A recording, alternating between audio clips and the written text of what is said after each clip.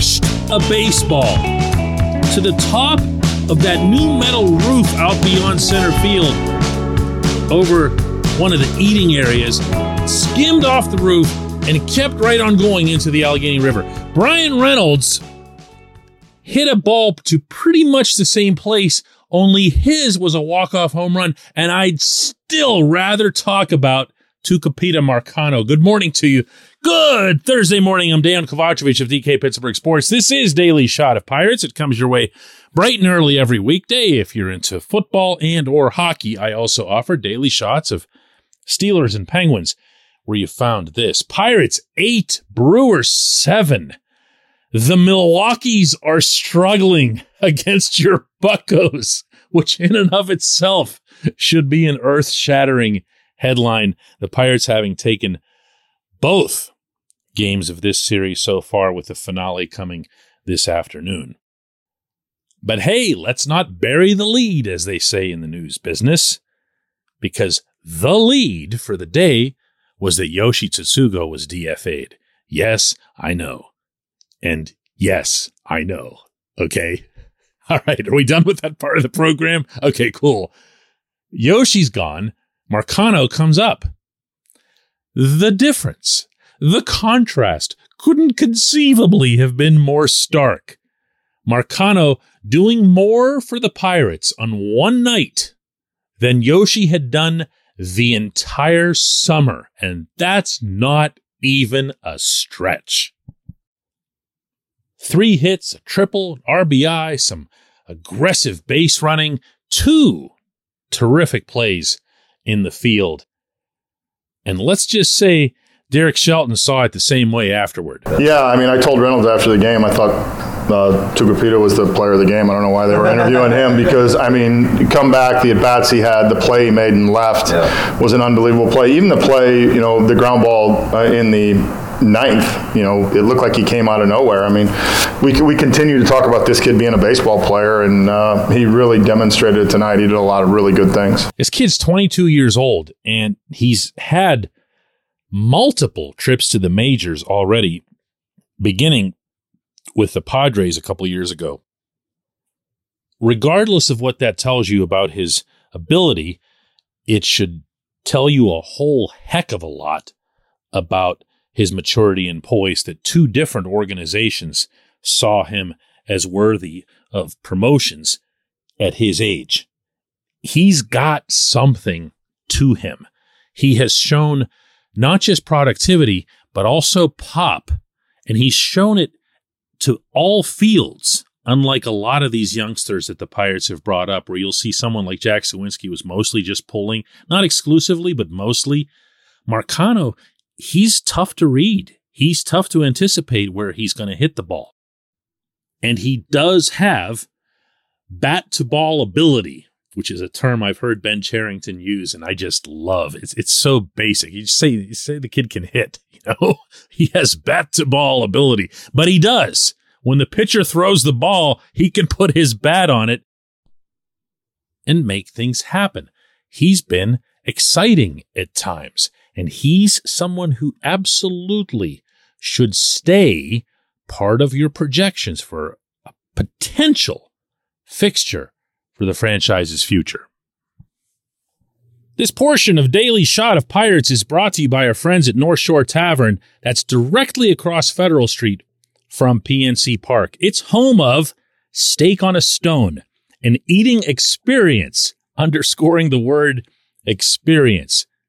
The steak is brought to you partially cooked on an 800-degree stone, and you do the rest. It's a ton of fun, it's a great meal, and it's a baseball atmosphere like no other in Pittsburgh. North Shore Tavern, right across Federal Street from PNC Park. And you know what I mean when I say that, a potential fixture for the franchise's future? I'm going back to about a month ago, whenever we were looking at the everyday lineup, when everyone was all wound up about the kids, and not without cause. And you were saying, all right, how many of these players are going to be here when the Pirates are good? And you go around the diamond and you say, all right, well, here's Reynolds, here's Ke'Bryan Hayes, here's O'Neal Cruz, and let's throw in Suwinski. Because why not? Because he's got 14 home runs in 2 months as a rookie. So you say, all right, Suwinski's in there. Then, he struggles and he goes back down, and all of a sudden you feel kind of silly for having gone too far, too fast. Well, in Marcano's case, he has to at least be in that mix. For one thing, he can play both outfield and infield. That doesn't mean he's great at either, but he can be very good at either. And this is why I always say that the bat will play. If Marcano can hit, certainly if he can hit on any consistent basis the way he did last night, they'll find a position for him. It doesn't matter where. They got 8 spots out there. They're going to create room for him in one manner or another. But me and you, we don't have to worry about that. And you know what? Really, neither does Ben Cherington. Those are the classic good problems to have. So if you look at your outfield and you say, all right, well, Brian Reynolds is here and he's going to be the guy in center field, and at some point or other, you're going to give Suwinski more everyday looks as opposed to rotating in and out. When he comes back, I believe he needs to play every bleeping day. You really, really need to let this kid get his groove back once he returns. So you've got one outfield spot, and you've got Cal Mitchell and Travis Swaggerty.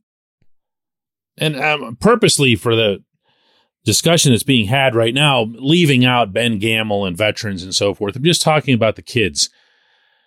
And you can work Marcano into that. You can also work him into second base. Look, we can sing the praises of Nick Gonzalez up, down, and sideways and what his potential is as a hitter. Everyone knew that when he was drafted.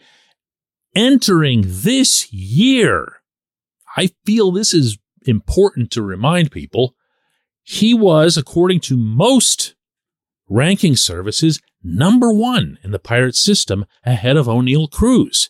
That's the kind of hitter that Gonzalez is expected to be. Hasn't stayed on the field. Will he make it? Sure, someday he will. Will he be a star? We have no way of knowing that. That's kind of my point here.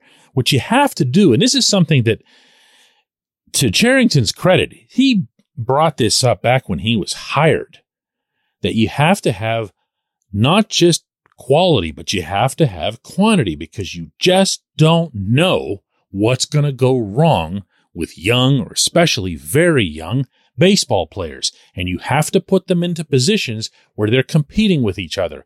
If Marcano is going to go out there and kick the rear ends, metaphorically, of the other players his age, it doesn't matter if they'll be outfielders or second baseman or whatever, he's gonna play.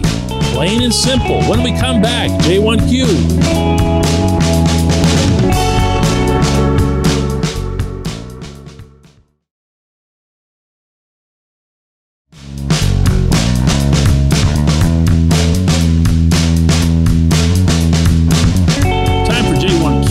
Comes from Jeff, and he asks, DK, as we just saw again, O'Neal Cruz is, without a doubt, an incredible talent on the diamond.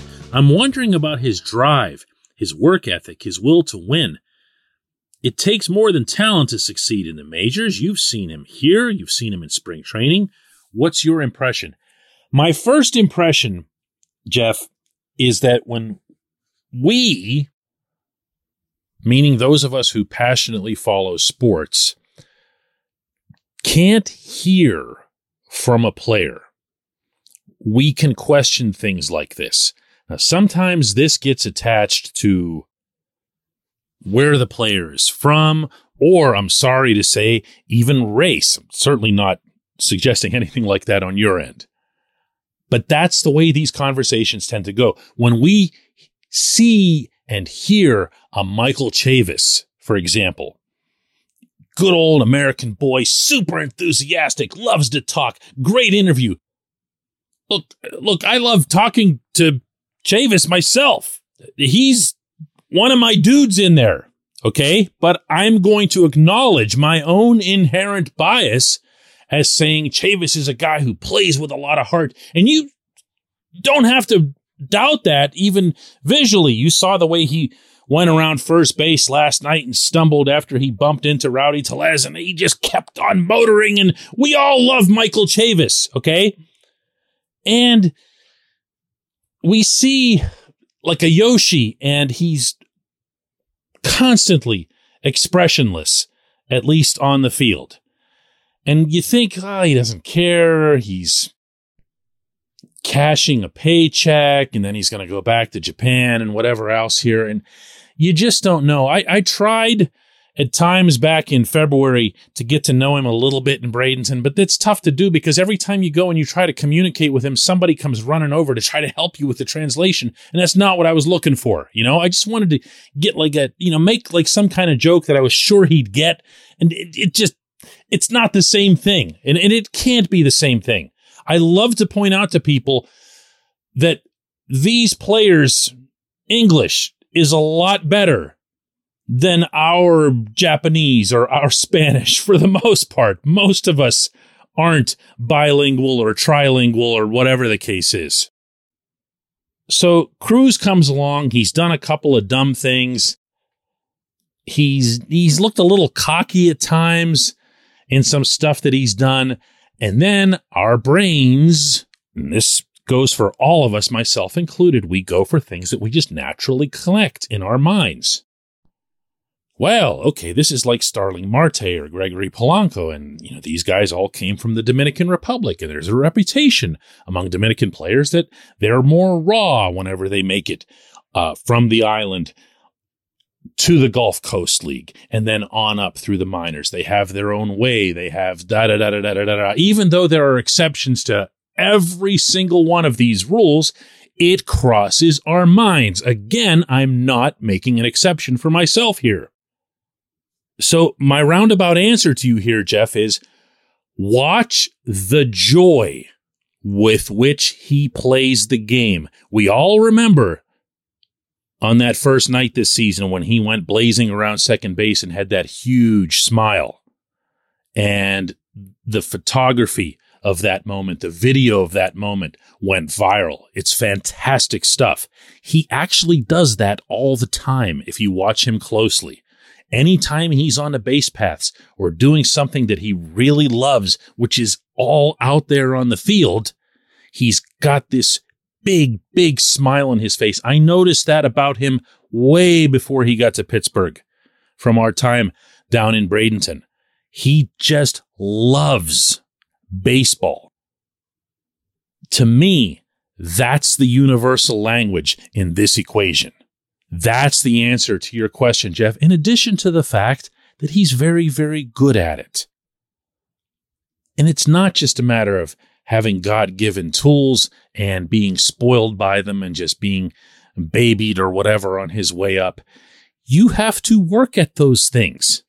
There are no accidentally good baseball players, much less accidentally great baseball players. You have to work at it. You have to put in the hours. I've seen him do this.